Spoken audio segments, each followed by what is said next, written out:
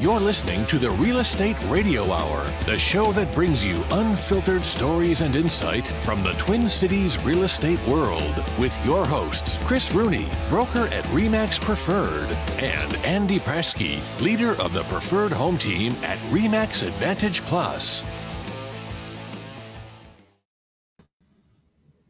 Boy, you looking, there he is, RE/MAX Advantage Plus, Andy Presky. Hey, I think Nick is really looking for clickbaiters with that initial photo up there. I'm just saying. I said it must be nice to have Chris run the show with his intro with just his face the whole time. Don't worry about your paycheck this week, Nick. It'll probably get there. I'm kind of disappointed. I mean, that they always should have said, Real Estate Radio with Chris Rooney, and his guy Andy. And the side, and the kick on the side, Pratsky. Exactly. The Polish Prince from Champlin. You actually were that guy on the side at the very beginning. I like being the sidekick. I don't want to be the main show. Yeah. Anyways, we have. I think Nick got caught up in a little problem over in Italy that. He can't. Oh, there he is. I guess it's not a problem anymore. Where is that? Anyways, I don't know, but get me there. Yeah, he's out. He's out traveling, but he got caught up in an internet where we can see him, but he doesn't sound very good. But why don't you give him a little? Hello. Ciao. Okay, so that's why we're not complaining. That's great for a podcast, Nick. Good job. We Hey, that might get us more listeners. Actually, we actually have the only registered robot on podcast. Exactly. All right, so we're going to do some stuff here and talk about pricing strategies and what's happening in the market. So this is reminding me of the old days, Andy, where I had to start off and do it. So I got to get used to this. But strategies on pricing. Is there a price that maybe is too low? Or when we're meeting with clients, what is it that we're trying to do as far as pricing? Well, I think a lot of people bring their worldly experiences into real estate where, they are assuming that when you sell a lawnmower, it's the same as selling a house. So if you want $5,000 for a used lawnmower, you price it at $6,000. They come in and they wheel and deal with you, and you get $5,000. And real estate, you have to be smart. There's a couple factors that I put into the equation. Not only what will the market bear, which we've seen that the market has been willing to pay more than what is considered the appraisable value, quite frequently over the last probably 6 to 8 months. But you deal with appraisals. And so depending on the kind of financing in the area that you're selling, you have different styles or kinds of financing. There's conventional, there's FHA, there's VA, there's, a plethora of different kinds of financing. And so what happens is if you look at your MLS search and you can see the history and you actually know that where you are selling your property, that a majority of the sellers have a certain kind of financing they're using, you should cater to that. So for an example, with FHA, when FHA comes into play, you get one appraisal. Even if there's 10 people that write offers FHA, that same appraisal is used on whoever gets, obviously if you award one, they order the appraisal, the deal blows apart, they use the same appraisal again. So you do have limitations when you're in that environment as far as the upside, because unless they have a mom and dad or somebody that's willing to pay the difference, but ultimately financing and then what the market will bear will dictate your price. Yeah. And I think, how about the question of, can you price it too low? I mean, sure. I think that what happens is, there's been a couple times where I've had, as I cross my arms defensively, a couple of times where I've been questioned about pricing a house too low. The idea there is to get as much attention as possible. When I have people coming up from Golden Valley to Dayton to show a property, that's getting you the exposure that you want. The market will dictate what that house is worth. If somebody comes and looks at a house and let's say you list it at, $200,000 and it's really worth $225,000, the market will probably go to $225,000 to $230,000. So you just have to trust the system, know that the agents know what's going on, and that the lower price just attracts more lookers, which gets you, in theory, more offers, and the cream always rises to the top. So if you have 10 offers in play, you've got a lot of good offers to pick from. In some cases, sometimes they're not. I've had that too, where they're all crummy. But for the most part, you should have more options for you as a seller with better terms. And yeah, I think too that I think there is sometimes you can price it too low. I mean, with that strategy, that not that one, but let's just say that that house is worth $250, and you price it at $199.9. I mean, yeah, you might get some people going, but the thing is that you're not setting the right. I don't know. You're not. If you put it under 200, you might be like doubting them. Like, what the hell? What am I missing here? Maybe it is too low. Right. But so if you're at 250, if it's really kind of where you think it's at 250, but you're going 225 to 229, that's kind of the same thing. So I think in some cases, I mean, that 199 might hurt the value here. So now when people say 229, just say, oh my gosh, now it's worth way more than that. And the other thing you're doing is you might get that 250 and above person looking down at that property. They're not going to probably look down at this property, at 199, but at 229 they will. And then they're looking at up to 300. They might really push it up. So what you're really saying is Zillow's price is not always accurate. No, it is every time. That's why I don't even have to do pricing. It's awesome. I just go there and say, Zillow says this is what we have to go at. Yeah, no, I think that you're bringing up some great points, Chris, and I think that that's the advantage of having a experienced agent in your market, because as the market changes, you want to be ahead of the market, not behind it. I've seen whereas the market's at 200 and you list at 210, and the market starts softening, and then you drop to 205, and then you drop to 200, and the market's softening faster than you can catch it. Versus if you list it at 189.9, where you're ahead of the market and it's coming down, you'll get multiple offers on that 189.9. You'll probably get 195 or 200, versus inevitably when you do the price reduction game, you're losing. So if you as a seller are reduction, trying to find the marketplace or trying to hit that sweet spot, you don't do it. It's not good strategy. Nobody likes it. The buyers don't like it. The agents don't like it. The appraisers don't like it. It just shows that you haven't been able to establish value in that market at a certain price point. So what you want to do is do all your homework, find exact comps. Like the other day, I was helping one of my agents do a market analysis on a property, and the seller, kept saying, hey, well, I want to use this split entry down the street here. They got $225 a square foot. That's awesome. You're not a split entry. You're a townhouse with 2-car garage, 2-bedroom, 2-bath, and that's what you have to compare to. You have to use your own comps within your development as an appraiser would think about it, right? So you have to put your appraiser cap on for a second, and then you can go back to, well, we're the end unit, or we have the best view of the lake, or that and those are all the algorithms and parts of the equation that the automated systems can't put into play. Right. I think what's interesting too is knowing your market and what's happening in that market, because if like a typical realtor, what we would look at is, hey, here's what's active and here's pending. Well, and this is what the solds were. And really people lean towards, hey, this is what it sold for. But if you don't know what's happening in that market today, right, like really what the real market is what's pending, and then that actives will drive it one way or the other. But the pending market is what it is. And if you don't understand what's happening in that market and strategizing on how to exploit that market, you're not doing their client any service, and you're not getting the most amount of money. So understanding what is going on and being in that. I mean, like the other day I'm listing a house in a certain price point, and I started calling a bunch of different agents that I know and asked them about how their listings went and what happened and on the pending sale and how many showings they got and stuff like that, which helped me come up with a strategy to be able to go and price that house.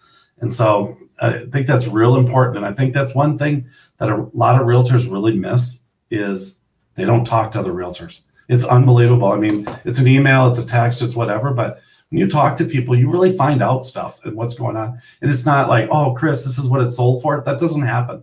What happens is just understanding that, we had 15 showings. We ended up getting 3 offers. Yeah, and they were really good. Okay, that's great. So there's 15 showings. 2 months ago, that would have been 30 showings. You know, they got 3 offers, but we would have had 8 back then. But what I'm seeing is that we're getting less showings, we're getting less offers, but we're still doing good when it comes to selling. And so it's kind of interesting. But people start getting like, what? Where's all the showings? You know what? That's how many we need. We need 1, and we need someone to push them. And as this person pushes them, you know, you'll end up getting the right price. Well, that's why you do a marketing strategy behind the scenes too. You don't just throw it out there and cross your fingers and say, "Oh God, I hope it sells," because that's, you know, that's for sale by owner style. You can do that on your own. You hire an agent to help develop a plan and a strategy that'll work based on the pricing, based on what they're seeing for demographics of the buyers. I mean, if you're going into One Level Living and you're advertising to people with kids, you're crazy. You should be going after the retirement crowd, you know, or whoever your target audience is. And when you put more effort into that direction, you'll get the offers to come in. You'll get more people talking about because for needs and everything else. But anyway, that's marketing strategy is what you were talking about there. So yeah, and you know, that kind of comes into, you know, a turnkey home. Is that necessary in today's market? And what does that mean? Yeah, what a turnkey home means is that someone can go in, buy it, and live in it. Turn the key. Hey, turnkey. There you go. Good job. And turn the key. You can go in your home and you can actually move your stuff in and live in there. And I'll tell you one thing: a turnkey home is the home you're going to get the most money for, typically, unless there's something of a location type opportunity. It's on a lake. It's on Great Lakeshore. Someone's going to tear it down. But a turnkey home is much better because a lot of people have the money to put into it and they can finance it, but they don't have a lot of money to put into it, finance it, and then put more money into it to fix it up. So they'll pay more. Yeah. Well, and turnkey can mean a lot of things. I mean, turnkey is the property financeable? You know, I keep going back to financing. You know, I deal a little bit more with that entry level, you know, housing stock, and executive too, or fixer upper. And so what I think you and I are saying is that making the house where somebody not only can finance it, more people can finance it, you know, but you're also making the house where they can move in and enjoy it immediately without having to do anything to the property. That is the most desirable right now, because especially when people are pushing themselves sometimes on the pricing, you know, maybe they're not 100% comfortable going up to 400,000, but the house is 400 and they buy it and everything's done. That buyer will buy that house when everything's done versus, you know, getting, you know, turned off and you know, having to worry about putting in a new furnace in a year or a new water heater. And, you know, you're better off.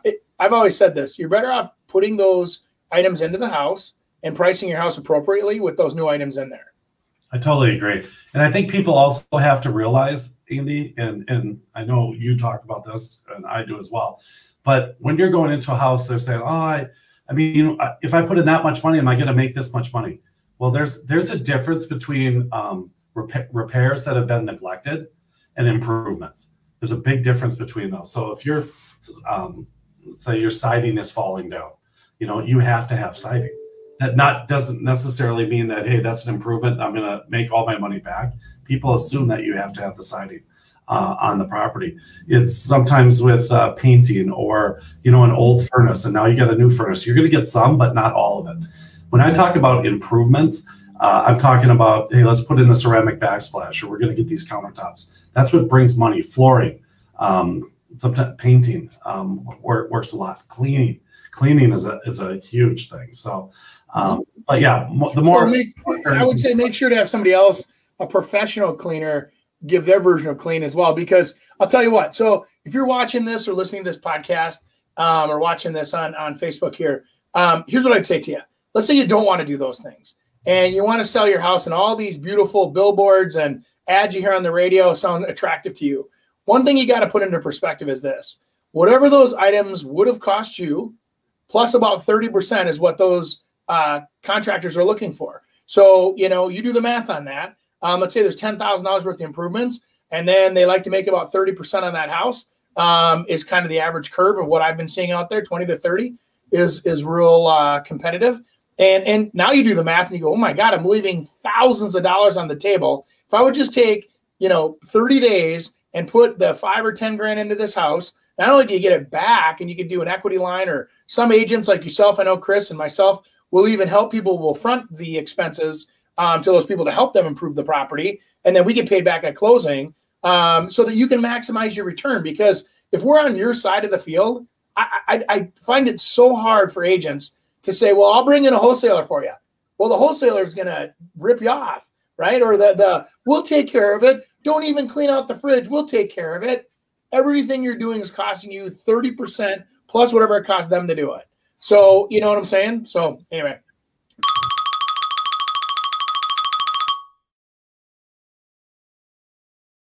We're doing, oh, there we go.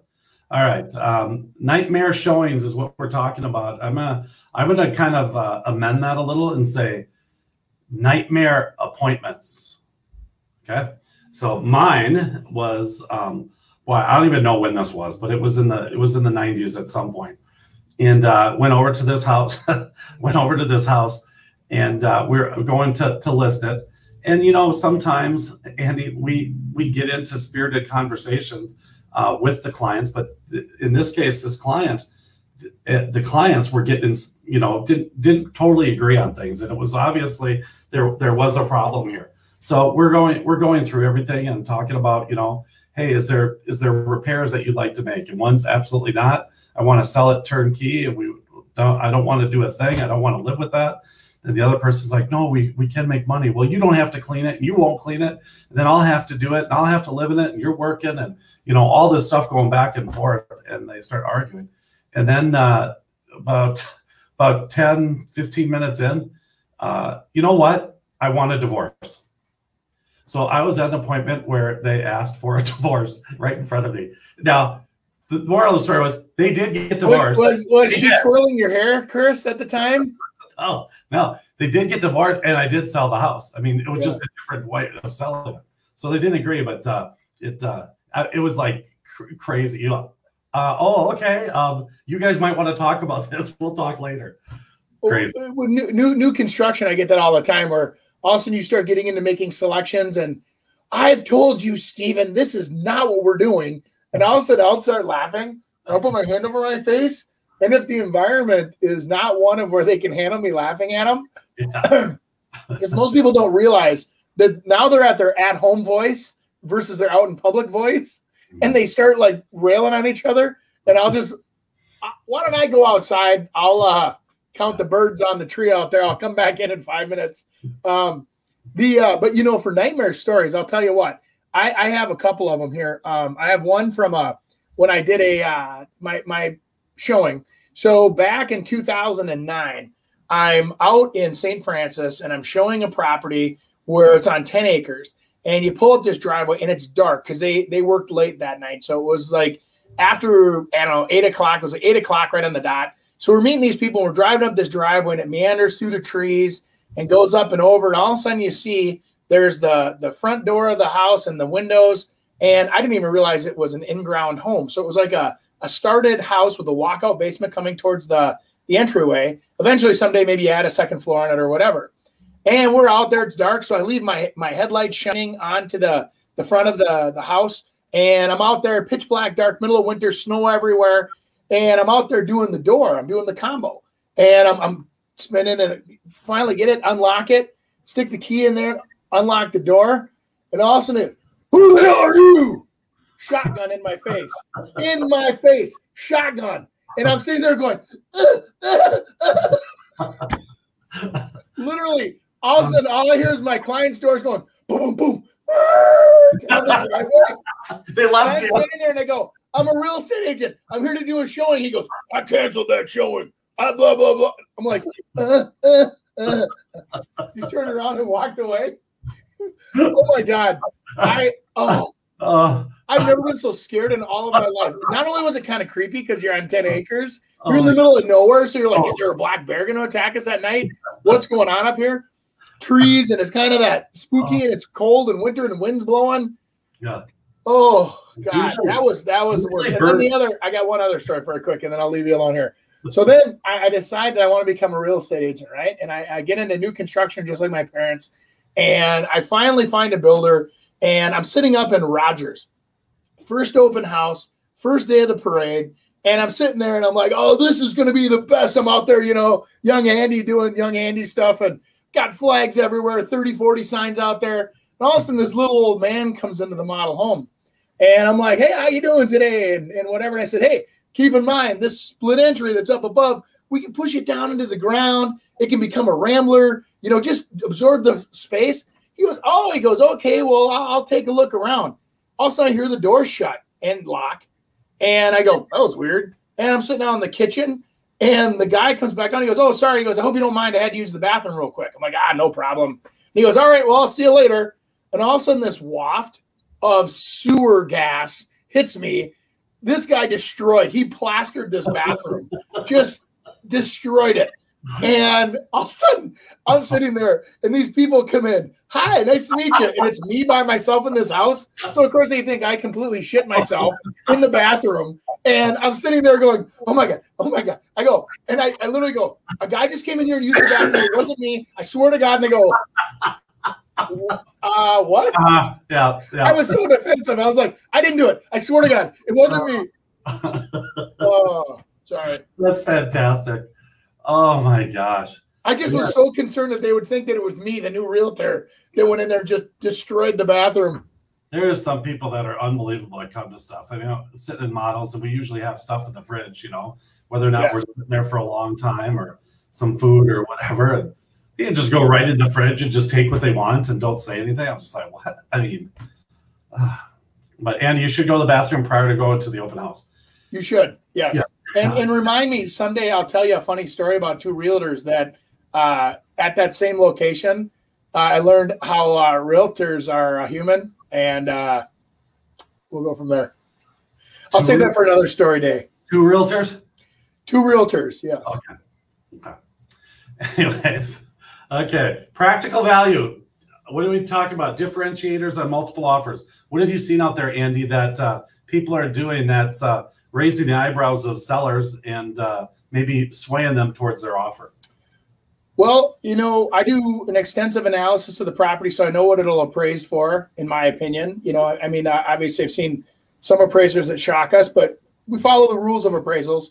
Kind of like in the old days, used to do what they call the BPO, a broker price opinion, and they have windows of, you only go 20% over on the foundation, the upstairs, can't finish the basement, doesn't count. Whatever they can add for view. So I'll go through and I'll literally do my version of what I call an appraisal, or what I would have my clients pay for the house. And then I say, this is what the market might bear. And then if it's within that window or above it, generally what we'll do is we'll take a look at the appraisals. We take a look at, as the offers come in, if it's within that appraisable range, we'll accept the offer. If it's above that, what I do is I ask for an appraisal gap guarantee. So between our list price and what they offered, I want them to guarantee that gap in cash, proof of funds, show me that you've got the money. And then if they're a strong buyer, will have a good deposit as well. So, 20% or more conventional is what I really, really like. And then if they're 30% or 40% down, a lot of times they're still waiving appraisals nowadays because they're putting so much money down. So then we don't have to worry about all that stuff. Andy, what I've kind of explored, and someone did this once, and then I kind of have been copying it myself now. And I think that's how you find out about some of the stuff, and I'll talk about a few more. But on that appraisal thing, is what you got to do is you got the lender to be able to state on their letter that this property is not subject to a value of an appraisal. So then at that point, they've talked about all the scenarios that could possibly happen with this property, and whether that's adjusting what loan type you're doing, adding extra money or whatever. But when it's on that letter and it says no appraisal, I just think that's a heck of a lot stronger than, just, hey, yeah, I'll cover it if I can. Gap coverage. Because a lot of people say, hey, I'll cover it if I can, but you don't know, a lot of people don't get the proof for that. Well, what we do is we've even asked for it in the form of earnest money, non-refundable. And you separate the girls and the women real fast when you have that going on. And then the other thing with us is that I like, I actually like them to do a home inspection, but to waive it. So they don't make anything contingent upon the inspection, but they have a chance to do a home inspection for liability reasons for the seller, so that we're actually letting them see the house, view the property from a professional's perspective. And then that kind of takes the hook out of us a little bit, saying, hey, you had an inspection. It wasn't contingent upon the inspection, but we actually like to see that inspection performed just from the sheer, now you've seen everything and you can't come after us for nothing, perspective. Yeah, I think that could be a problem here in the next year or two, where people have felt that, geez, I paid way too much for this. You wouldn't let me have an inspection because there were 17 offers and I did it because I wanted to win, but you still didn't let me, and I don't know what's up. And you know what? You made 50,000 higher than you should have, and I want some of that back now. I think that's going to happen. So I push inspections all the time. That's a great way. You can still elect to do an inspection, but not make it contingent upon that inspection. Sometimes problems do come from that, but I'd much rather have those problems now than when it comes down to closing, or worse yet, after closing, because you have no leverage at that time. So yeah. Okay, a couple other things. We talk about letters, and a lot of people call them love letters. What I've been seeing now is not love letters, but is understanding of who the people are, and more so from a credit perspective, how long they've been at their job. And that what I want to see is, I want to see a commitment, or, hey, we're not going to have a problem later on. And by being able to kind of put that stuff together, it really is impactful, because everyone, I'm telling you, everyone asks about who's going to be buying their house, and that they want their house, and that they like their house, and all of that. Some of the letters can get a little crazy, and some of them can get really fictitious as well. Some people say, oh, no, that's not fair, and you can't do that. But reality is that people want to know who is purchasing their house, and the more information you can give them financially, that you can perform. That ultimately is the main thing, is that they can perform. Whoever's going to be in your house, is going to live in your house, is going to more likely change different things. I was just talking to someone, and they went back to their old house, and they removed they thought the greatest buyers ever. Oh my gosh, they love everything about it. And her prized chandelier was missing when she went over there. And she was like, oh my gosh, I can't believe they did that. But you know what? It's their house now. It's not your house anymore. So how about any niche clauses? I've seen where people will pay for the seller's move. They'll pay a moving company to be able to do it, put that in there. Buyers buy a home warranty for the same reason Andy just said about that inspection. So it's kind of like, hey, I elect to do inspection. It's not contingent upon that. And I also want you to know I'm going to put a home warranty on it, so there is no problems, over the first year. And which is a powerful thing. It's cost them $500-600, but to me, it's kind of more the mentality part of it. We can do that from a seller perspective, but it's that you're getting into the mentality of not only that buyer, but that agent, where they're thinking ahead. And they know that, hey, these could be a problem for someone, and we want to alleviate all those concerns. Rentbacks are a big thing. You just got to watch out when you put it on paper that says you can only do, a lender only allows up to 60 days that you have to be able to move into that property. So you got to watch that. Any other ones, Andy? I don't mind. I've seen everything from creative financing to having the lenders calling. I've seen, just about buying personal property. We'll buy the patio furniture on the back patio for $5,000. I'm like, that's dumb too. I don't know. It's weird. I've seen weird stuff. I guess here's the thing. Write a clean offer that is solid, that keeps us all out of trouble. And you're going to have success with a guy like me, because I want a clean offer where it puts the most amount of money in my client's pocket possible, and it's guaranteed to close. That's what I'm looking for. Gimmicks, actually, the more gimmicks you put on the top of the dessert that you serve me, I get actually leery, because then I start thinking, what kind of scam are they pulling here? Because there's too much shiny. You can go fishing with a worm on a hook, or you can use a big fancy daredevil. You can use a plethora of different things, and not everybody's attracted to the same thing. So yes, sometimes they do have to dress up the offers a little bit differently to make them stick out. But I'll tell you what, a good, solid, clean offer with fantastic financing or cash with guarantees for the seller are what people are looking for to help, get your client moved to the next project.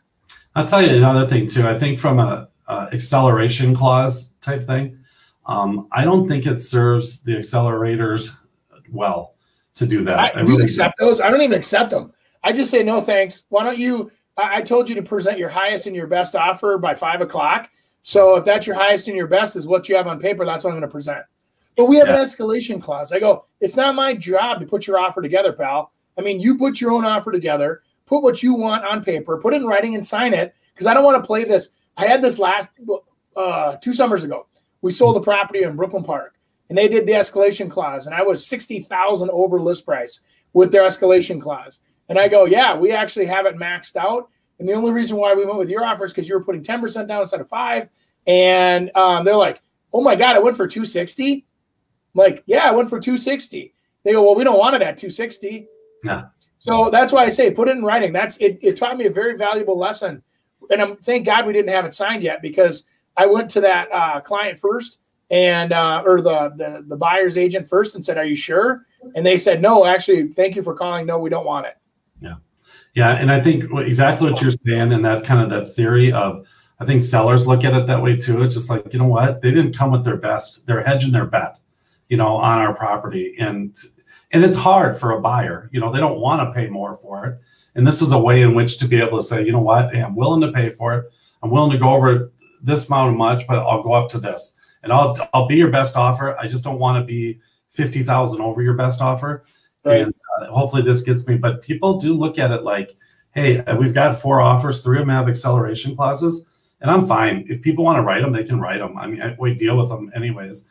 And a lot of people ask for, hey, put it on a piece of paper and show me blood that the other person had this offer and do it. And it's like, no, we don't do that.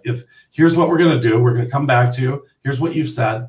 And we're willing to do this. Well, give me the purchase agreement. No, we're not going to do it. If you don't want to do it, don't do it. And usually everyone does it, because you shouldn't be sharing other people's offers, should be right. And so you got to do what's best for your client on that. And it's ultimately our client's position to take.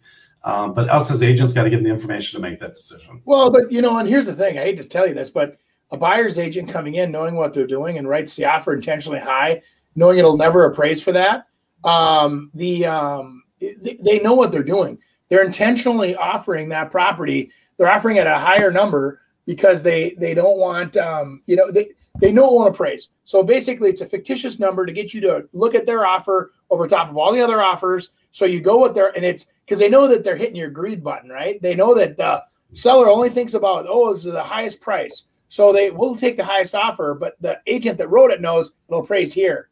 So at the end of the day, they beat out all the other offers. They got what their client wanted as a buyer's agent. So as selling agents, all we're trying to do is strategize and anticipate those gimmicks and kind of get them out of the way. We want guarantees. Andy, we're always out and about. We're seeing listings and we're doing things. And sometimes you find some really interesting stuff. And this one couple had a plumber out to be able to kind of take care of a problem for these people. And this is what it was. Let's see if you can see it. The plumber took care of that. Oh, see? Yeah, the door would go past it.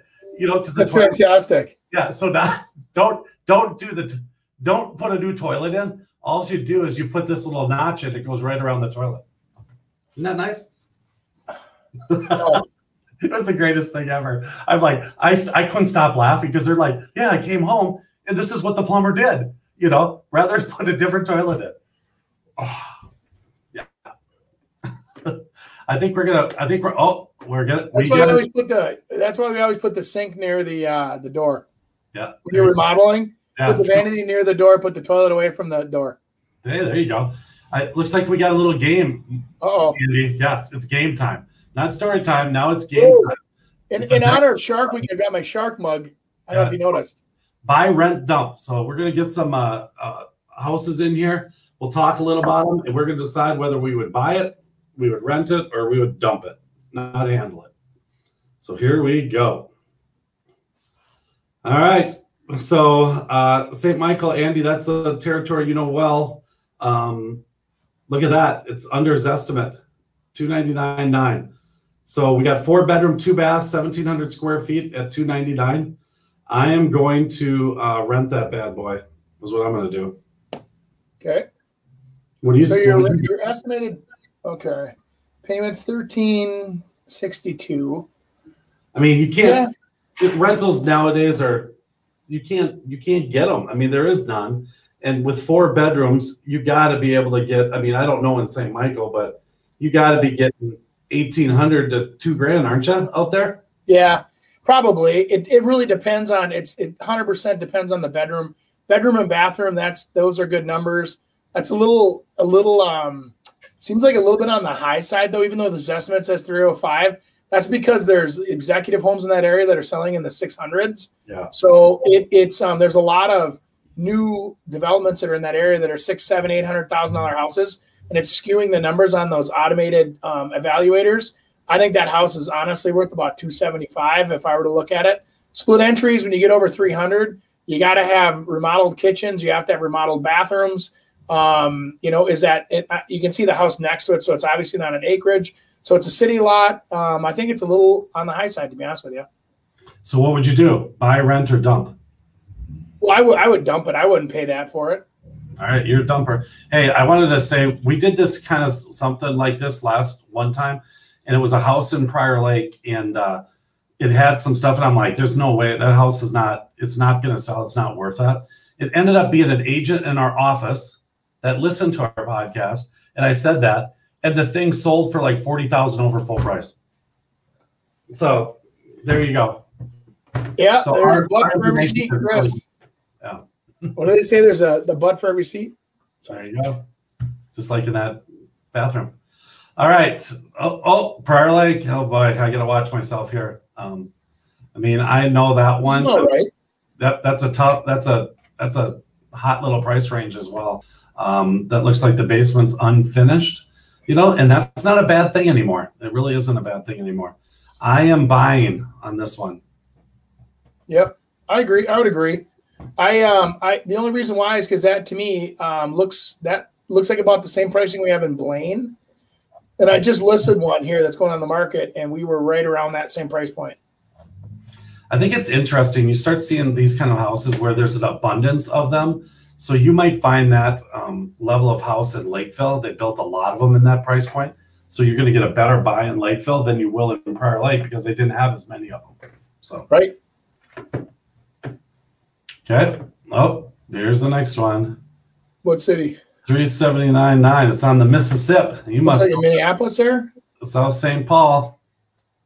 South St. Paul. 5-bedroom, 2-bath. It's on the Mississippi. No, it's across. It's off a little ways, but okay. Looks like it backs up to kind of a busier road as well. That follows along. But I mean, being close to the river like that, 379.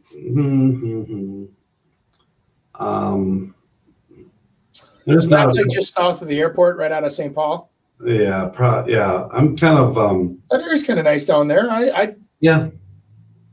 What would you do? I don't know it well enough, so I'm going to dump it just because I don't know the area. I'd refer you to another agent, but it seems to be fair, but it's older, so you got to remember, if you buy it, you're probably looking at some investment there, because I can't read the descriptions to see if there's totally remodeled inside, in and out, new roof, new furnace, new whatever. But just from the outside looking in, older houses usually equal higher holding costs. So I probably wouldn't rent it, but I would, either buy it or pass. If that lot was the full lot, it's at 9,800 square feet. Yeah. So I mean, how much room you have? 9,500. What you can add on, what you can't. I don't know if that's the garage. I think that looks like somebody else's lot because if you look at 9,500 square feet, divide what is it, 45,000 square feet in an acre. 23,560. Yep. So you do that math, and that's 0.25. Yeah. Pretty small. Yeah. Postage stamp. I'm dumping it. I'm with you. I'd dump it too. We're in the just because I don't know it. Yeah. Okay. Is that it? We did our game. We hey, Robo guy. Although I was renting that first one, you were buying the other one. So we got a term. Oh, we got a question. Are buyers foregoing inspections for a home warranty policy? Yes, they are. Yes, they are. Happens a lot. Usually we got it a lot more when we were getting multiple offers. I think those were those people that were we're winning. And I kind of appreciate the agents, because a lot of them don't, but I appreciated the agents that would come in and just say, you know what, where were we off? You know, what was it? And not asking, hey, how much did we lose out by? Was it the price? Was it the, you know, how we didn't put a warranty in, we asked for an inspection, you know, blah, blah, blah.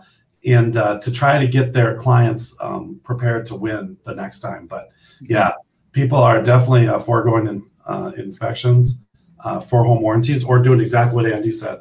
They add the warranty on and they do the inspection, but they don't. So those are spritzers. I've found out. That's like a famous drink down there. I'm sure it's non-alcoholic. They don't drink. See it? It's cute. Yeah. It's cute. Looks like you're Arnie Palmer. Hey, I mostly iced tea, 10% lemonade. Chris, your open house in Prior Lake had counter and wall staging, but no furniture. Is that the new trend with selling? Okay, yeah, we had one that is, and this property is kind of, I wanted everyone to be able to see it because it's a renovation type house, or a big opportunity to put some money into it and make a lot more. And so I think by seeing it better, it was more important, and that was listed prior, and it had a ton of furniture in it, and it was dated furniture. And so we got it all out, and it looks much better. We actually had 2 people through that open house that had come before, and we're like, it was not good. And they're like, oh my gosh, it's a totally different looking house. So actually had 4 people that are really on it. So that's pretty cool. 2.2 million. So seems like a bargain. Yeah. Well, it actually is. You put 500 grand into it. You put 500 into it. It's worth 3 million all day long. So have you ever done a transaction as a dual agent? If so, how was it? I actually do quite a few of them. More now than later. Typically the upper bracket, you do more of them because a lot of times those people just come directly to the agent, and we can't discuss price, terms, or motivation unless otherwise instructed by your client. But you're upfront and you're honest and you say it what it is, and there's no problem with it. It's harder from a standpoint of I can't tell you this, but as another agent, you wouldn't know what you already would have known if you were talking to that client. So it's not like, so if Andy has a property listed and I'm representing my buyer, Andy's not going to tell me, hey, I talked to my buyer and they're willing to take $22,000 less, but they don't want to tell anyone that. So we can't do the same thing. So information that people want to know is really private information that I can't share about you either. So it's like a buyer comes in and says, hey, that's 2.2, I know, but I'll pay 1.9 for it. I want to offer 1.9, but I'd really pay 2.4. Okay, so I can't go run back to the seller and say, hey, don't worry about the 1.9, just count them back at 2.4. You lose your life. So there's a whole different layer of this too when you get into dual agency. So the first thing I would say is, if you're representing a seller and then a buyer comes in unrepresented, and you treat them as almost like a facilitator relationship, where you can't really tell them anything, right? You just say, yep, it's for sale. They want full price. You can't divulge any motivation, terms, conditions, unless your seller tells you you can, right? So then when you look at dual agency in the sense of what dual agency really is that, are you going to put them under some kind of a contract where the buyer now is represented by you as well? So now you truly have 2 contracts in play, where the only difference between the 2 is confidentiality between each party, which is kind of what you're talking about, Chris. And then, you know what I'm saying? So it's kind of a odd thing, because we do a lot of new construction where we have people come in and they want to do business directly with us.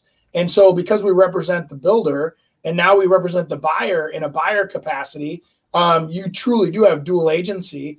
And it's, unless you get into a fight, okay, where both parties want to separate, usually it works out really well. It's fine, because, you treat customers like customers, and you have pricing set up. The pricing is what it is. And you know what I mean? It's more of a management than it is a negotiation process with new construction. So I think it works nicely with new construction. But if you're wheeling and dealing on a big property and there's not a variable rate commission involved, a lot of times sellers will prefer that you don't represent a buyer, Mm-hmm. Yeah. Okay. We got a term of the day, and what does staging mean to you, Mr. Brasky? Now that Greg just answered or asked that question, here we go. Well, to me, staging is preparing the house to help people visualize how the house should be used, right? So you can, like, for example, in that photo that's there's a piano in the corner, staging, right? Imagine having cocktail parties and playing the piano and whatever, and the fire is going, and that's staging. That's setting the environment or the tone, if you will. But even like in kitchens with flowers and bringing life to a room, or making sure that you visualize or see the view by having a point of interest, so that a clear path, so that when you walk into the house, you can walk to the back, you walk right by the piano and you look at the great view of the lake. And then you turn around and you notice the piano and you notice the fireplace. So it's experiencing the property, I think, is the best way to say staging to me. Or sometimes where there's houses, because not every house is fancy or, exciting. So staging actually is also, I will use the term merchandising, where we make sure that everything looks and feels right, so that if it's a smaller space, you make it feel not small, you know what I mean? But you also, I don't know how to say that, where you're making sure to maximize its value. You merchandise the house, get it prepared so people feel comfortable. Yeah. Andy, I call appreciate what you have.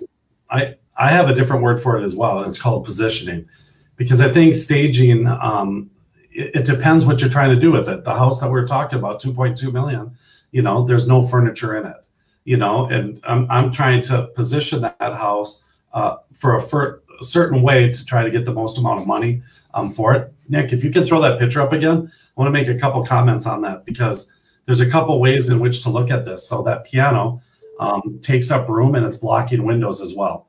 And then there's that carpet that's in the middle. That's making the room look smaller. Rug, yeah. No, there's two huge, party-sized couches in there that you could probably get away with one, And so to try to maximize the space and not, it's kind of like, I could say on that, because when Andy said that about the piano, and hey, imagine yourself here doing it. I was like, okay, that does make sense. But I also look at it and say, you know what? There's nowhere else to put it. And so that to me is something maybe I would pull out. And same with that, that rug. I think even if you just did the rug right now and pulled the rug out of under those couches, it would change that whole room. It would be a big difference. Chris, you and I both know that baby grand pianos are a showstopper. People stop and even people that don't know anything about pianos will sit down and look at that piano and go, wow. It's kind of like a distraction. So in executive level homes, you'll see piano rooms where it's set up just for a piano, and there's a reason for that. It's most people play piano, or they want to go in there and unwind and go away and play their piano. But to entertain people is usually not like you're saying, Chris. It's not usually the case. So most people are putting the piano in there because that's the only space that a 10-foot long piano can fit. Right? So it's I'll tell you what. I give them a 8 out of 10 for creativity for putting that piano in there, because they probably lived with it in there. But I would watch my feedback strictly, really, really tight. And if feedback kept coming back saying the room feels small because it's crowded, first thing I would do is call the piano mover and have that piano pulled out of that room. I agree with you. Yeah, here's the other thing too, is you made a good point about it's a conversation thing, and oh my gosh, look at that piano, I know where they got it. Oh my gosh, look at it. And they're spending more time looking at the piano than they're looking at the house. It's kind of like the Bell collection or the coffee cup collection or all your sports memorabilia. They're not buying that, and that's what they're concentrating on. Like on that last picture, there's a nice fireplace there with a stone. I think it was stone all around it. Yeah, that's what you want them to concentrate on versus all your other stuff that you have there. So, sure. Versus a piano. So I think that's positioning. And Andy, you said another real good thing is that who is your customer? And so you're catering to the customer. So in that house, not everyone's going to have a piano like that or need it. And now it becomes just a small family room. Now in an upper executive home, people just have that piano just to be able to look at. And so like you, Chris, you might have an arcade basketball game in there. Yeah, totally. I just put it on the fireplace. I put the hoop right on the fireplace. So, is a certified stager a degree? Well, they have my stager went to for interior design. Went to college for interior design. Has a degree in that. So yeah, I think. I mean, I'll tell you what. You got to be a stager and a good stager and working with everyone's stuff and coming up with new designs every time is an amazing talent. I'm telling you that. I wish I had it. I have a little. I do too. I can't put a bunch of sticks together and throw them in rocks and have a flower that looks real. You know. I agree, dude. I can't agree more. I sit there and I look at that and I go, I don't know why, but you walk in some houses and you go, this is cool. And you walk in other houses and you're like, I don't know, I hate this house. Yeah. So I agree. I have to hire the professional. Yeah. All right. I think Mr. Spritzer's done. I think he wants us to tell us, maybe Andy, you can do this. What's saying on the bottom there? They can go to our podcast. They can like it. Well, yeah. So check us out. So every week we can, it'll go right to your in basket. Sign up on your platform of choice, iTunes, Spotify, iHeart, or whatever. We've got, we put all the podcasts out there so that, when you drive down the road or you want to share it with somebody, it's a great way to share the podcast. And Chris and I appreciate it. When you follow us, then we know that you like us. And then it also tells us which format you guys prefer, so we can put more effort into that format. Yeah. And then, the other thing is this. We love a show. We always have interacting with the audience. So if you think of something, you can literally type the question in today and we'll ask it next week. Go to our Facebook page, Real Estate Radio Hour on Facebook, and type that in and you'll find us there. Follow us, like the page, and then it'll give you automatic updates. And when we go live, like we are this morning, it pops up and makes it easy for you to find us. Yeah, it's fun. We have been doing this for a lot of years together, and it's kind of our time in which to be able to get together and wisecrack each other and make fun of each other, but yet kind of give two different perspectives of what's happening in the real estate market. And hopefully it helps you from a buyer, seller perspective, or a lot of agents listen to it. I get talked to about it a lot. And so it's kind of fun. It's a fun way in which to be able to do it. And who knows what this thing is doing or why we're doing it. I don't think we have any ulterior motive, but I think it's kind of a fun. I just think there's a lot of crap information out there that's one-sided or opinionated to sway you into buying their widget or their $19.95 a month program or whatever. And I think that, you and I, Chris, come from a place of experience and we've got the scars to prove it. I mean, we've been through this business. We've seen the highs, we've seen the lows, and, and I just like to get the word out there. And, it comes down to where good agents are hard to find. So if you do have a good agent that's done a good job for you, support them by referring them to somebody. Same with mortgage professionals, title people, home inspectors, all of those people. If they've done a good job, refer them. I mean, in today's world of gimmicks and click here's and apps and when you make people pay to get referred, or you make them, other than just doing a good job, in my opinion, it dilutes the authenticity of it. And nothing is better than when somebody refers an agent that the agent did a good job for them, or the professional did a good job for them, and you do the courtesy of passing their name along. And so I know a lot of times we're skeptical in today's world of doing that without seeing the reviews online. And let's make this a real world referral again. I mean, nothing more powerful. And especially for a guy like me, man, when I get referred, I am so appreciative. And the people that have referred me know exactly why I do what I well. Do you give them a Subway? I reward them.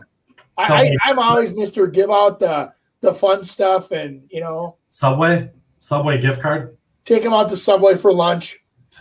You're so nice. That's a great thing. Hey, I got a couple really good listings coming on this weekend. Oh yeah? Lakeshore under 900,000. How about that one? 4-bedroom, 2-bath, turnkey. Yeah, it's nice. And then a walkout Rambler with a pool, extra garage on acreage in Credit River. Wow, under $1 million. So it's gonna be another busy weekend for sure.